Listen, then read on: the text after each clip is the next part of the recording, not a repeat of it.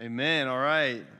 Yesterday was really amazing, and I hope you guys are encouraged. Those of you who are there, able to serve or donate and participate anyway, I just want to say thank you for helping us make this come together. As we say all the time, we want to really be a light in a dark place, and so we're really grateful for the opportunity to bless and to serve. As you saw, at least as far as we know, 18 people made decisions for Jesus yesterday as we were presenting the gospel. They would come in and we would present the gospel in a room and see how the Lord was working, and then they would go get the supplies that are needed. And so we were able to see at least 18 in that way, which is an amazing thing to thank God for. But also so many other stories and things that were happening throughout the day, just as an amazing reality of how much God is working. And so like you heard a little bit in the video, that there was a lady who had a dream about this particular thing happening, but she didn't know about City Light or the event coming up. It wasn't like a precursor. She had just had a dream about being at a church and getting wheelbarrows of stuff taken to her car. And then she found out about City Light, and she found out about the event, and she showed up, and she was like, this is my dream, which is wild. And I think it's a good reminder and an encouragement for all of us to, just show up. God's doing everything else. You know what I'm saying? I can't give nobody a dream, neither can you, but God can, and so why don't we just show up, we'll serve, we'll do what we can do, and something we say often is, you do what we can do, then God does what God can do, and so be really encouraged by that. The Lord is so active at orchestrating and working, not only with events like this, but just in your life, and if you do what you can do, God will do the million things that God can do that you cannot, and so what a blessing. That same lady actually had a little 2-year-old that has cancer, goes to chemotherapy 4 times a week. Can you imagine a little 2-year-old, which is about, especially as a parent, the worst thing I could possibly think of. And so we were able to pray over that family and discuss some ways that we can support them and help them moving forward into the future. So not only are we able to bless many families on this day, but I think the Lord opens up doors for new relationships, so that we can continue to show the love of Jesus, especially to people in such situations like that. And so that's what we came here to do, and that's what we're going to continue to do. And so thank you for your support, your generosity, your involvement, your participation through that. Everything happens. And so yesterday was amazing, and really grateful for God in that way. And so today we're going to be discussing a little bit about Easter. What I want to do before we jump into that is remind you for this weekend for Easter, there's several things coming up. You have a card on your seat. Can you show me the card? All right. We're going to do the same thing we did last week. Hold it up and then turn to your neighbor and say, I'm going to give this to someone this week. All right. Don't be a liar. Don't be a liar. All right, I'm putting you in a position right now. You can either fulfill or you can be a liar. Okay, this is what good pastors do, right? Put this out. Okay, I'm going to give this to somebody. I don't care if it's a stranger. You can just walk out here and go find somebody.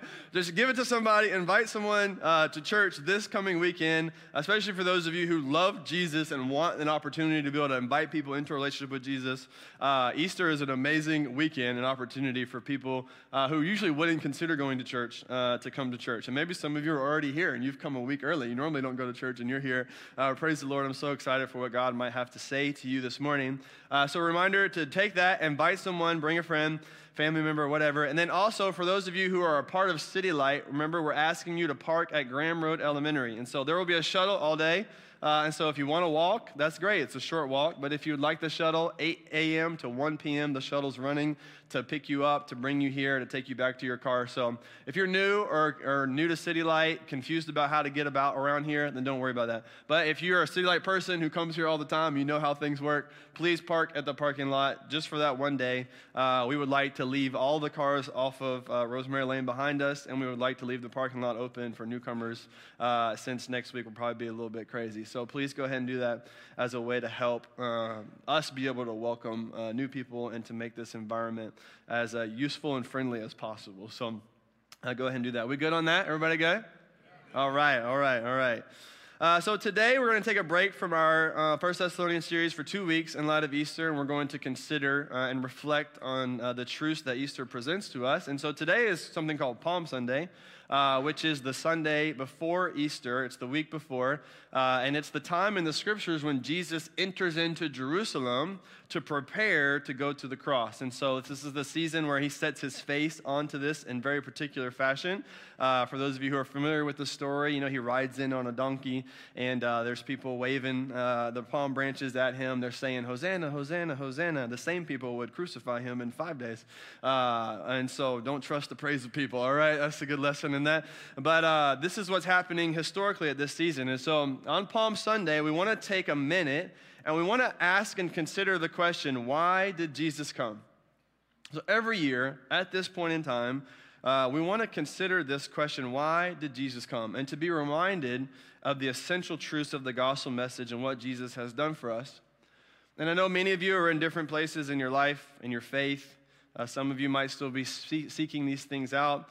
Some of you might have been followers of Jesus for 50 years. But this question is of the utmost importance no matter where you are in your faith, because we all need to know and understand, why did Jesus come? I don't want some of you to reject something you don't understand, and so I want you to understand why Jesus came. I want you to have the answer as to what's going on in Christianity and what is the offer to you as someone who's considering this. And for those of you who do know the Lord, I want you to consider, does my life make sense in light of why Jesus came, Is my life in light of why Jesus came? And maybe this would be a helpful corrective to say, well, this is why Jesus came. And I am a Christian, but my life doesn't do anything to do with that, And so I need to, once again, align my life with the purposes of Jesus. There are lots of wonderful ways to answer this question. Obviously, the most important one is Jesus came to save. He came to die on a cross and to be raised from the dead and to offer new life to everyone who would trust in him. That is the big picture of this. But there are specific ways that happens and things that are revealed about that. And there's one specific one I want us to look at in 1 John. So if you open your Bible to 1 John chapter 3. All right, good. Verse 8, we're going to look at just one verse this morning, and it's going to teach us something significant. So here's what is said about why Jesus came. 1 John 3:8, the reason the Son of God appeared was to destroy the works of the devil. And everyone should give this a hearty amen. The reason the Son of God appeared was to destroy the works of the devil. This is very significant and important, and I think this point needs to be emphasized, particularly in this season of our lives, when we, as everyone, see and experience so much evil around us in the world. Just pure, unimaginable, devil-wrought, wicked evil. You can't spell devil without evil. I don't know if you realize that one yet. Pure, just wickedness. We see that around us. We also experience so much of that in our own lives. So many of you have such histories of trauma or brokenness that you're currently experiencing now. You're carrying so much sorrow. You just came in here heavy. Your life is heavy. So you see around you a world that is broken, the types of atrocities in war that are unimaginable, but then you also experience a life, that is broken, and the types of things that have not only happened to you, but the types of things you have also done to others. And so we carry all of this sorrow, and we feel so often so hopeless. And then Easter comes in, and the Lord has something to say about that. And I want you to be encouraged this morning about this. And so the first thing you must understand, though, is that the real battle going on is one you cannot see every day. The suffering you experience and you see around the world is a byproduct of a battle you can't see, which is why you need the scriptures and the Lord to reveal to you the things that are actually happening around you. So John 10:10, Jesus says, the thief comes only to steal, kill, and destroy. But I came that they may have life and have it abundantly. The thief is stealing, killing, and destroying. He's talking about the devil. And what Jesus is explaining to us is that the devil is constantly, 24/7, him and his little minions called demons, actively at work to do three specific things: steal, kill, and destroy. They never stop thinking about these things. Their aims are only aimed at these things. They spend the entire history of their existence trying to accomplish these things. They're doing it in the world around you, and they're also attempting to do it in your life. This is the spiritual reality and the battle that's going on around you that you can't see, that is the root of the things that you can see. And this is why you need to understand the scriptures and what's going on around you so that you can actually deal with it. Now, I first want to deal with some of you who might be skeptical about this. The devil's done a great job of making us think of him as like a red guy with a horn, and a tail and a pitchfork walking around going, and it looks so ridiculous you don't believe it anymore. It's like that's a character, it's imaginary, it's a fiction. He's done a really great job of convincing us that it's kind of silly. It's just silly. The devil's a silly concept.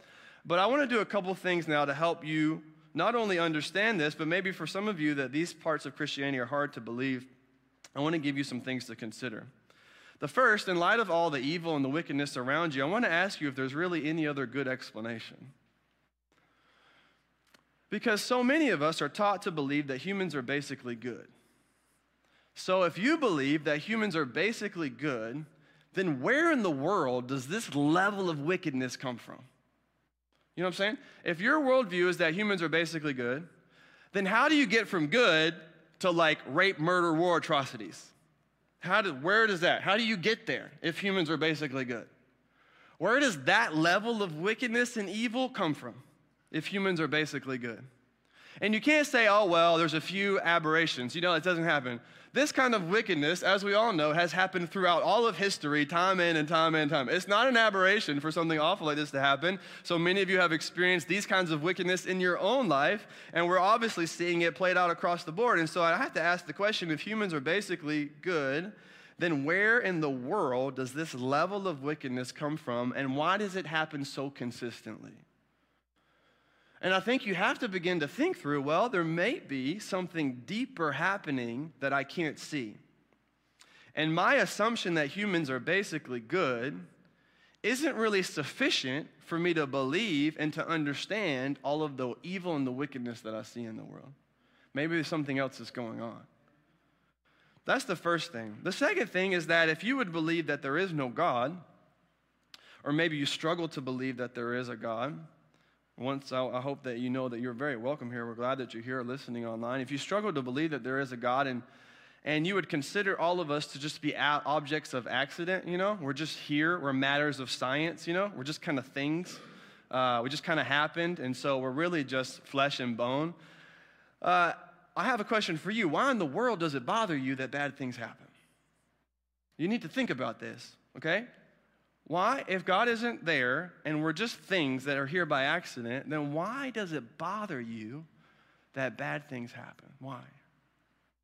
You wouldn't be mad at me if I threw the light and hit the piano. You wouldn't feel bad for the light. You might say, well, that was a weird, dumb decision, that costs money. But you wouldn't say, oh, poor light, I'm so sorry something bad happened to that light. I hope the light's feelings aren't hurt.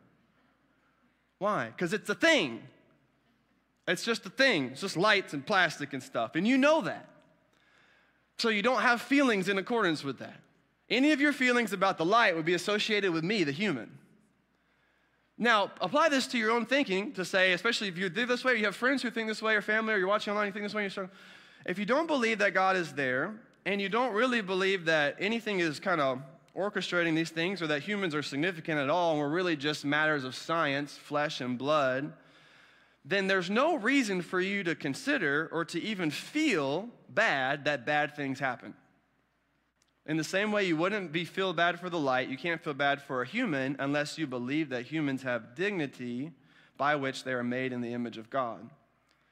And so if you believe there is no God, then you really have no ground to stand upon, and you really should begin to question, why does it bother me? Why does all this bother me? What's going on inside of me that teaches me something about me that maybe I have yet to understand? Because this does bother me. Of course it bothers you. And the idea that I'm just here by accident isn't sufficient explanation for why does that bother you. Okay, you see that? So humans being basically good isn't a sufficient category for understanding where all the evil comes from at that level so consistently. And there being no God isn't a sufficient explanation to explain to you why in the world it bothers you that bad things happen to people. And so I want you to begin to consider maybe this idea of a spiritual world around you, and particularly the devil being actively at work to steal, kill, and destroy, isn't so crazy after all.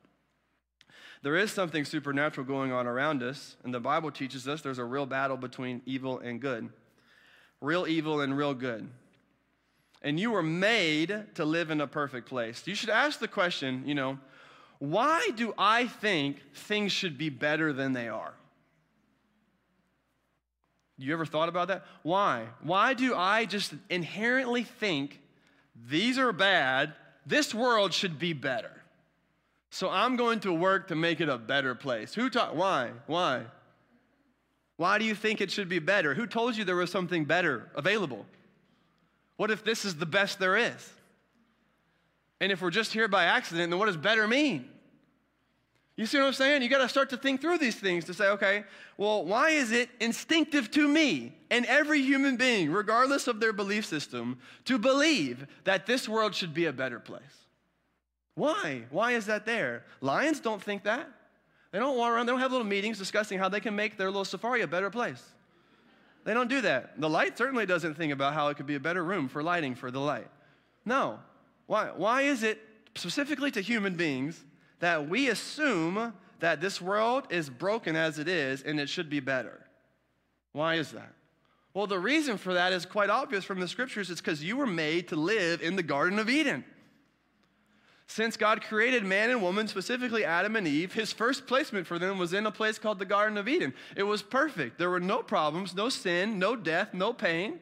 It was a wonderfully perfect place. And human beings have been designed to live in that place. But then Adam and Eve broke their relationship with God and sent the whole world into chaos, and we are now current participants in that chaos. But you still know deep within your hard wiring in yourself that you are made for Eden. And that's the reason why you think the world should be a better place, because you know it should be a better place. And particularly because you are made to live with God in a perfect place called Eden. This is your design. You also care what happens to people because you are made in the image of God, which means that deep within your hard wiring is a morality that tells you certain things should not be and should be this way.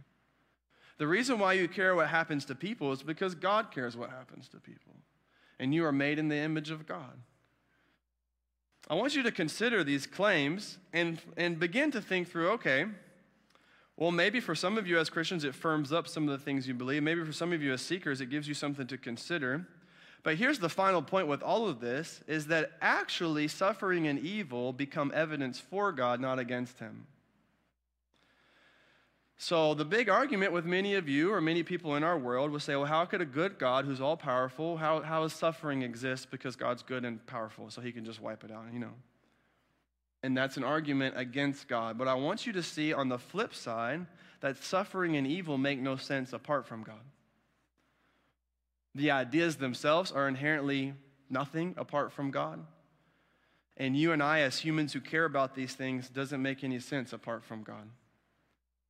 And so just for you to think through, not only is the idea of the devil and the reality of the devil and the spiritual battles going around us, not only are these things not crazy, but as a matter of fact, they're the only things that actually make sense. Now, if suffering and evil is evidence that God is there as opposed to God not being there, then once you see that, you've readied yourself for the solution. So if suffering and evil is evidence that God is there, and then you begin to be ready to say, well, if God is there, now I can position myself to say, well, God is actually the solution to all of the things that are going on wrong in the world. This is what Jesus said. We already read it. The thief comes to steal, kill, and destroy.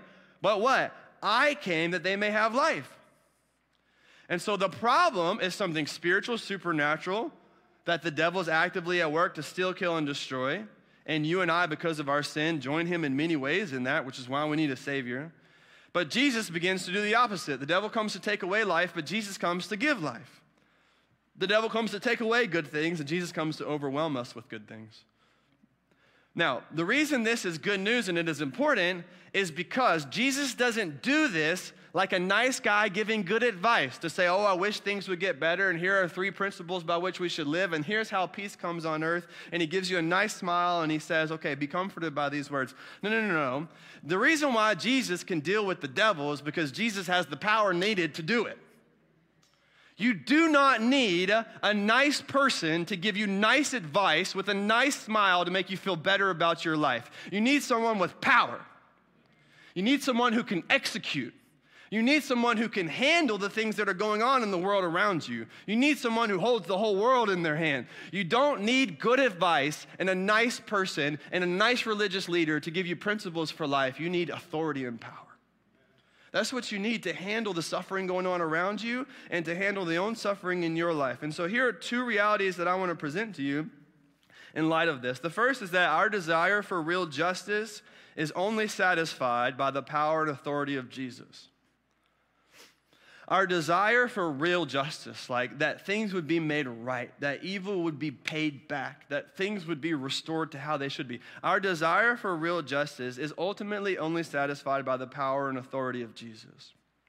Now, this doesn't mean that we're not supposed to do anything. This means that as we engage in justice seeking around the world, we are joining God, and what we are attempting can ultimately be executed to its completion because we are a part of God's plan. If your efforts for justice don't include God, they will fail because only God's going to bring it to the end.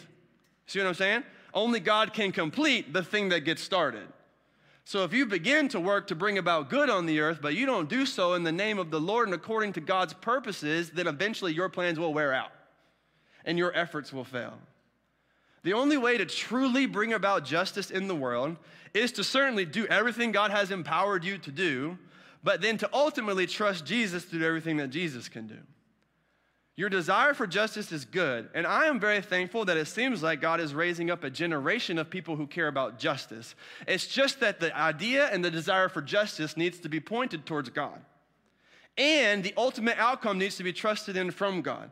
So as opposed to a generation raising up to bring justice on earth by our good efforts, a generation should raise up to bring justice on earth, joining with what God is doing and trusting God that though I will die and justice will not be prevailed completely, I'm a part of God's plan to bring about justice completely. That's real justice. So I want you to see, especially y'all, my Gen Z millennial people, if you want to be justice people, well, praise the Lord for that. Join God in bringing justice on earth God's way. And trust God to ultimately be the one who does the justice himself. This is the desire for justice that you have and that has been given to you and that seems to be a generational sign is a good thing if it's directed and empowered by the Jesus himself. This is good, but your desire for that is only satisfied by the power and authority of Jesus. Your desire for justice to be served in your own life, for the person that wronged you to be paid back, for all of the things that you would like to be done and fixed and restored, is not satisfied by you getting vengeance or figuring it out. It's satisfied ultimately by the power and authority of Jesus. This should give you peace, my friend, to forgive. Romans 11 says that it is God's to avenge. So this doesn't mean you do nothing, but it certainly means you are proactive to forgive. Our desire for real justice, which is real, your desire that justice would be brought about in Ukraine and all these terrible things happening, is ultimately, no matter how hard you try and do what you can do, which you should, is ultimately only satisfied by the power and authority of Jesus. And our desire not only for justice, but for real life is also only satisfied by the power and authority of Jesus. The thief comes to steal, kill, and destroy, and only Jesus has the power to deal with him. But Jesus says he has come to give life and to give it to the full. So your desire for real life, for purpose, for pleasure, for happiness, for contentment, for all of those things, particularly for eternal life that you would live forever, these things are only satisfied by the power and authority of Jesus. But here's what we do. We spend so much time, money, and energy trying to distract ourselves from the evil or drown out all the bad things that we try to find every other solution except the one that is there, the one that we need. And you're spending your time trying solution after solution after solution without actually going to the source of real life, without actually going to the source of real justice.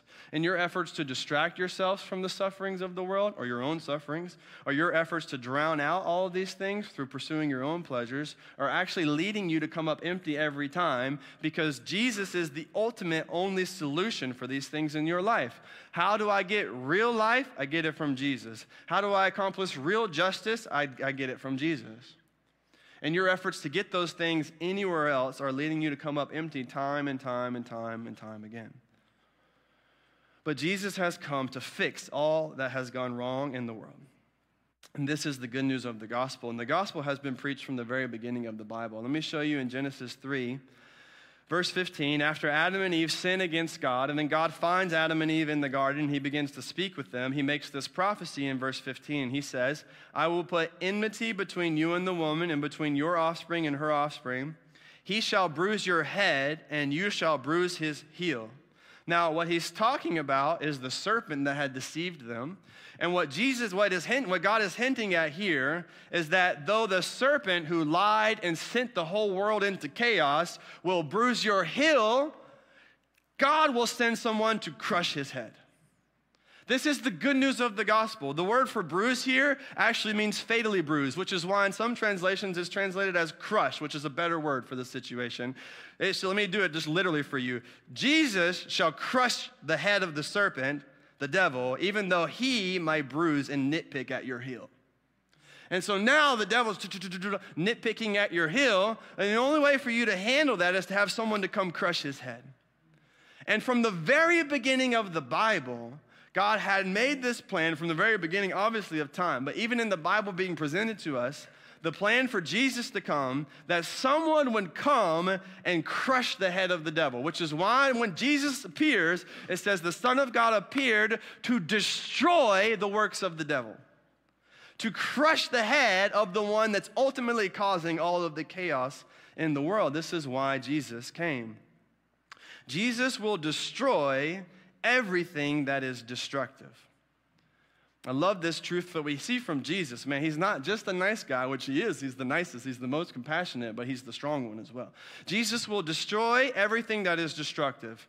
Jesus will rebuild everything that has been torn down. Jesus will renew everything that has worn out. Jesus will redeem everything that has ever gone wrong. And Jesus will deliver everyone who puts their trust in him. This is what Jesus is doing, and he's doing it in your life as well if you trust in him. What is Jesus doing in your life? Jesus is destroying everything that has been destructive to you. Jesus is rebuilding everything that has been torn down in your life. Jesus is renewing everything that has worn out in your life. Jesus is redeeming everything that has ever gone wrong in your life, and Jesus is delivering everyone who puts their life and trust in him. This is how you receive real encouragement in the Lord this morning, to not only help you navigate the evil of the world around you, but to help you navigate the suffering of your own life.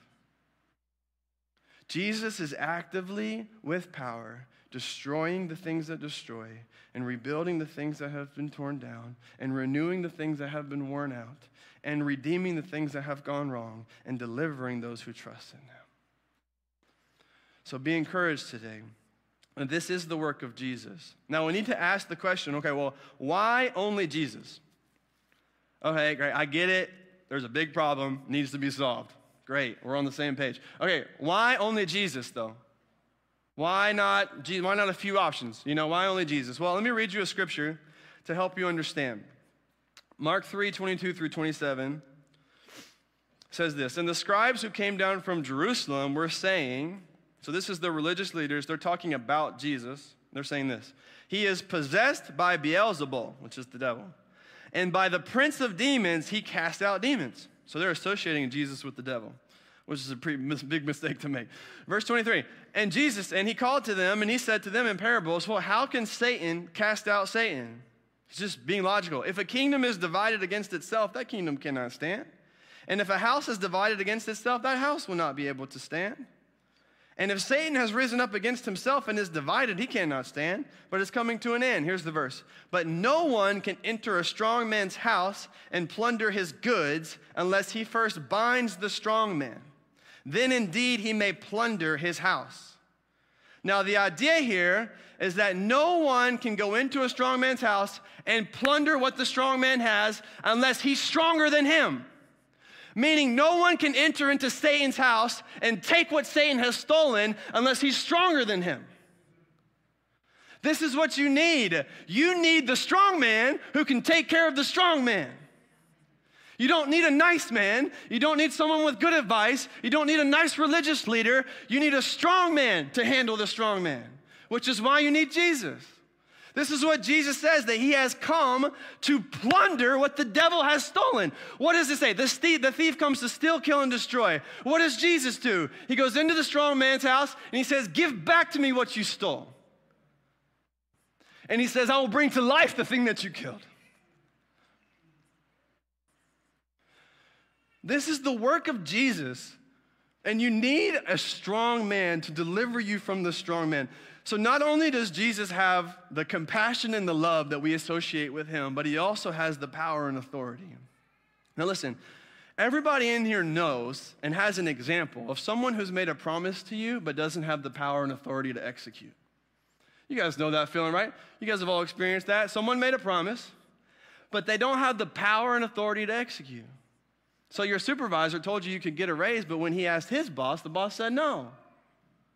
And he's like, okay, well, that was nice. That was a good idea, you know.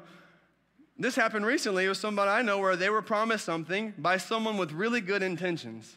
But as soon as that promise had to make its way up the ranks of authority, the person on top said, can't do that. So it comes all the way back, and the person who made a promise with good intentions has to say, I'm sorry, it can't happen. Because they did not have the power and authority to execute. Now, how true is this in our life that you have trusted in people or promises that simply don't have the power and authority to execute what you need? Jesus is not only the one who loves you, but he's the one who has the power and authority to execute his promises to you. And you know this in everyday life. The reason why you get upset at a store and you ask for a manager is because you want someone who can do something about it. And the reason why you want to get beyond the manager to the owner is because you want the one who can ultimately do something about it. This is why. But you know what you and I are like with our problems and our suffering? It's like we're talking to the cashier and saying, do something about it. We're talking to the drink and saying, do something about it. To the computer, do something about it. To the government, do something about it. To the president, do something about it. And all the while, you should have been asking for the manager. If you want something to be done about it. Nobody on this earth has the power and authority to execute ultimately what you need. Nobody, no matter how good their intentions are and how nice they may be, nobody has the power and authority to execute. Only God is the owner, and God has the ultimate say-so. And you keep going to the cashier, and you keep going to the employee, and you keep asking everyone around you in governments and systems to solve these problems, and you're not going to speak to the manager. And what we want to do today is reveal to you that not only is God the only one who can solve the problem, but he has solved the problem. Some of you need to stop talking to the employees, and you need to speak to the manager. Which means you should stop griping about it to other people and start praying about it to God. How much energy are you giving to people that can't help you? I'm trying to help you right now to say, man, why don't you talk to someone who can do something about it? This is what prayer is, how wonderful it is that you have access to the King of the universe. Nobody can tell God no. Nobody can stop God from doing what he's doing. He has no accountability. He can do whatever he wants. This is wonderful. This is so wonderful. Nobody can stop God from doing what God wants to do. Listen, you guys know this. I want you to write it down just to help you process it. A promise is only as good as the person who makes it. Right? This is why you trust some people and you don't trust other people. A promise is only as good as the person who makes it. I don't care what you say. I care who you are. And if I can trust who you are, then I'll take what you say. You know what I'm saying? And you know that in everyday life. This is why you trust some people and you don't. A promise is only good as the person making it. Now listen to me. Only Jesus ultimately has the power to make good on the promises he makes to you. Okay? No human being in the entire universe can 100% guarantee to execute for your good the things that you need. And even though there may be lots of people who are making good promises to you with good intentions, they simply do not have the capacity and the power to execute to the ends that is needed the things that they promised to you. They do not. A promise is only as good as the person who makes it, which makes Jesus the only solution. Only Jesus can fulfill the promises that are being made to you. Only Jesus can solve the problems that you're facing. Only Jesus can fix the things that have gone wrong with the world. How many times are you putting your trust in people to make promises to you and being let down when all the while God's the one that you can trust? So consider this. What have you been trusting in for pleasure to make good on its promise every time? Have you been trusting in something other than God, to make good on its promise every time? Obviously, you've realized it can't do it. Can what you trust currently for safety, can that make good on its promise every time? what you're trusting to make you feel safe and secure? Can that thing or that person make good on its promise every time, 100% without failure? Can what you trust in for love, assurance, hope, healing, forgiveness, ultimately eternal life, can these things or people make good on their promises 100% guaranteed every time? You know the answer is no to that. Not only can they not do that, but you can't do that. You can't make good on the promises you make to yourself every single time. You can't control bringing about your best interest every single time. You simply do not have the power and the capacity to make sure things work out well for you. You just don't, and neither does anyone else. This is really important for us as we learn to navigate not only the suffering of the world around us and the evil of the world around us, but the suffering of our own lives, the evil not only that we have received, but also the evil that we have done for others. The reason why also Jesus is the only one who can handle this problem is because it's only by Jesus' blood can your evil be forgiven. Because it's real easy to say, well, how is Jesus going to fix the world around us? But we need to ask, well, how's he going to fix me? It starts right here, as if I'm not a part of the evil that happens in the world around us. Just because I don't take it to the extreme that we see doesn't mean I'm not just as complicit. And so not only do I want to encourage you that Jesus is going to make right all the terrible things that are happening around you. This is why he's the strong man who can plunder the strong man, but also he's the one who gives you his blood to take care of all of your sins and evil. So what do I do with the evil around me? Well, I do what I can to involve myself in ways God wants me to, and I trust God. And I trust him to work things out in the way that is best. I give justice over to God, and I can at least rest at peace. The struggles of the world can't weigh on my shoulders. I can't live like that. And so I'm going to trust God. What do I do with the evil in my own heart? I also have to trust God. This is why Jesus came. Why did Jesus come? Well, so that he could live a perfect life, one that you have not lived. So that he could die on the cross, so that his blood can take care of all of your sins. What do you do with your evil? Well, you either put him on the cross and let Jesus take care of it, or you hold it on yourself and you get judged on the final day. Your evil will be dealt with in hell forever or on the cross one time. You can choose. Would you rather all your wickedness be taken care of one time on a cross and not by you, or all your wickedness be taken care of forever in a place called hell by you? This is what the good news of the gospel is all about. And if the devil's a fairy tale and all the wickedness is whatever, and we're just trying to come up with human rational explanations for these things, then we'll never receive the good news of the gospel. To say, I need something supernatural. My sin, not only is the devil creating all this wickedness, but I have joined him. I am complicit. This is the scriptures so often associate. Before we come to Christ, it associates us as being children of the devil. And if we can't handle that accusation, then we'll never receive salvation.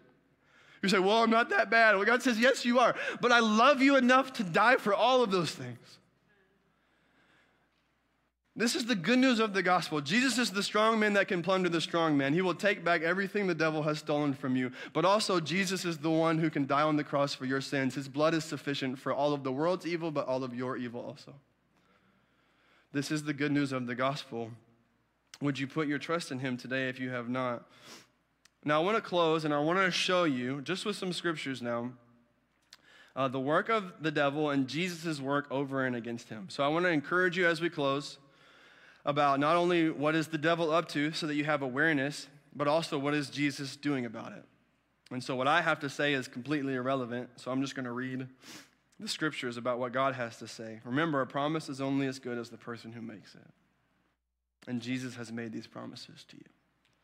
1 Peter 5:8 says, be sober-minded, be watchful. Your adversary, the devil, prowls around like a roaring lion seeking someone to devour. Resist him, firm in your faith, knowing that the same kinds of suffering are being experienced by your brotherhood throughout the world. And after you have suffered a little while, the God of all grace, who has called you to his eternal glory in Christ, get this, will himself restore, confirm, strengthen, and establish you. To him be the dominion forever and ever. Amen. What a verse. Will himself. God doesn't delegate, God executes himself. He's going to use his hands to pick you up. He's going to use his heart to express love to you. God himself, this is the promise to you, will restore, confirm, strengthen, and establish you. This is God's promise to you. And that will happen one day, finally, but he also wants you to experience it in great degrees now. Revelation 20, verse 10 says, "And the devil who had deceived them was thrown into the lake of fire." So you say, what is God doing with the devil? Well, here's ultimately what's going to happen. And where the beast and the false prophet were, and there they will be tormented day and night forever and ever. So ultimately, the plan of God is to get rid of the devil for all of time. So he's going to deal with him. The strong man's going to deal with the strong man. But then Revelations 21, 1 through 5, what is God going to do over and against that? What is the response? What is the end goal here? He says, "Then I saw a new heaven and a new earth, for the first heaven and the first earth had passed away, and the sea was no more. And then I saw the holy city, the new Jerusalem, coming down out of heaven from God, prepared as a bride adorned for her husband. And I heard a loud voice from the throne saying, 'Behold, the dwelling place of God is with man. He will dwell with them. They will be his people.' And get this, God, who? Himself will be with them as their God. He will wipe away every tear from their eyes. And death shall be no more. Neither shall be there mourning, crying, or pain anymore, for the former things have passed away. And he who was seated on the throne said, 'Behold, I am making all things new.'" And he said, "Write this down, for these words are trustworthy and true." Let's pray. Heavenly Father, we love you. We thank you for these words. Oh, Lord, you know my words can do no justice to these words. We thank you, Lord, for your scriptures. Thank you for your promises. Thank you, Lord, that you are always faithful. Thank you that you are the strong man, Lord. You're not in some battle with the devil as equals, Lord, but you are in complete control. Thank you, Lord, that you loved us enough to die on the cross for us, Lord. Thank you that your blood is sufficient to cover all of our evil. Thank you that your justice is sufficient to cover all the evil in the world.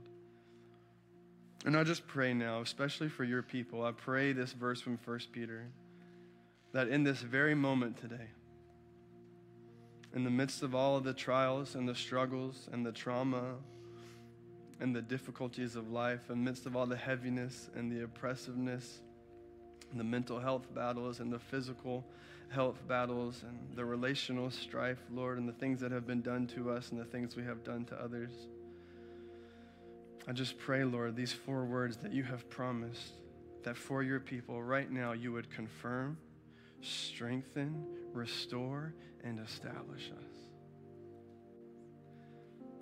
That you would give us strength, Lord, to manage not only our lives, but the troubles of the world around us. Thank you for everything you've done for us in Jesus. We put our trust ultimately in you. It's in Jesus' name we pray. Amen. Why don't you stand? Let's respond to the Lord.